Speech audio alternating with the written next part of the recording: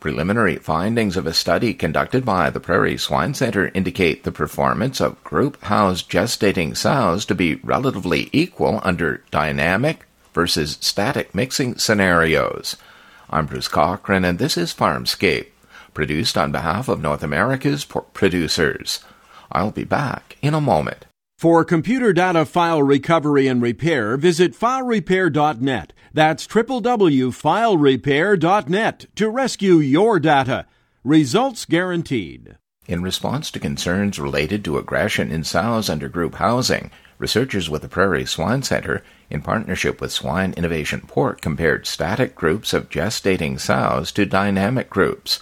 Dr. Jennifer Brown, a research scientist ethology with the Prairie Swine Centre, says the performance of static groups of 25 sows mixed after breeding and dynamic groups of 25, where about 8 sows were removed and added each month, were compared to a control group. So far, we've found that there were not a large number of differences in terms of the lesions, and certainly the dynamic sows didn't appear to have any disadvantages in terms of aggression or lesions.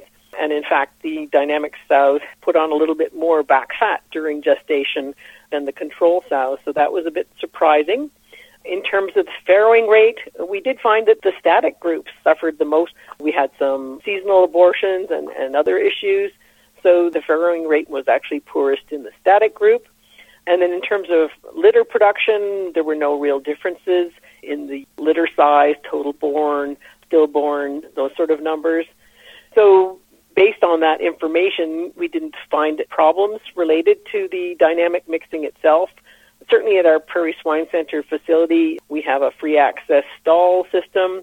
We did move the sows and lock them out of the stall, so certainly they were in a group all day, but they all were fed at once in the morning. So we knew that all sows were fed each day. So if you had a system where ESF, where maybe some sows didn't have access to the feeder, that might have impacted them more.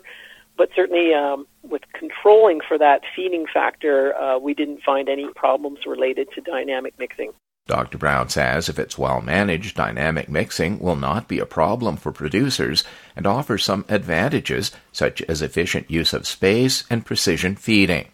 For more, visit farmscape.ca. I'm Bruce Cochran.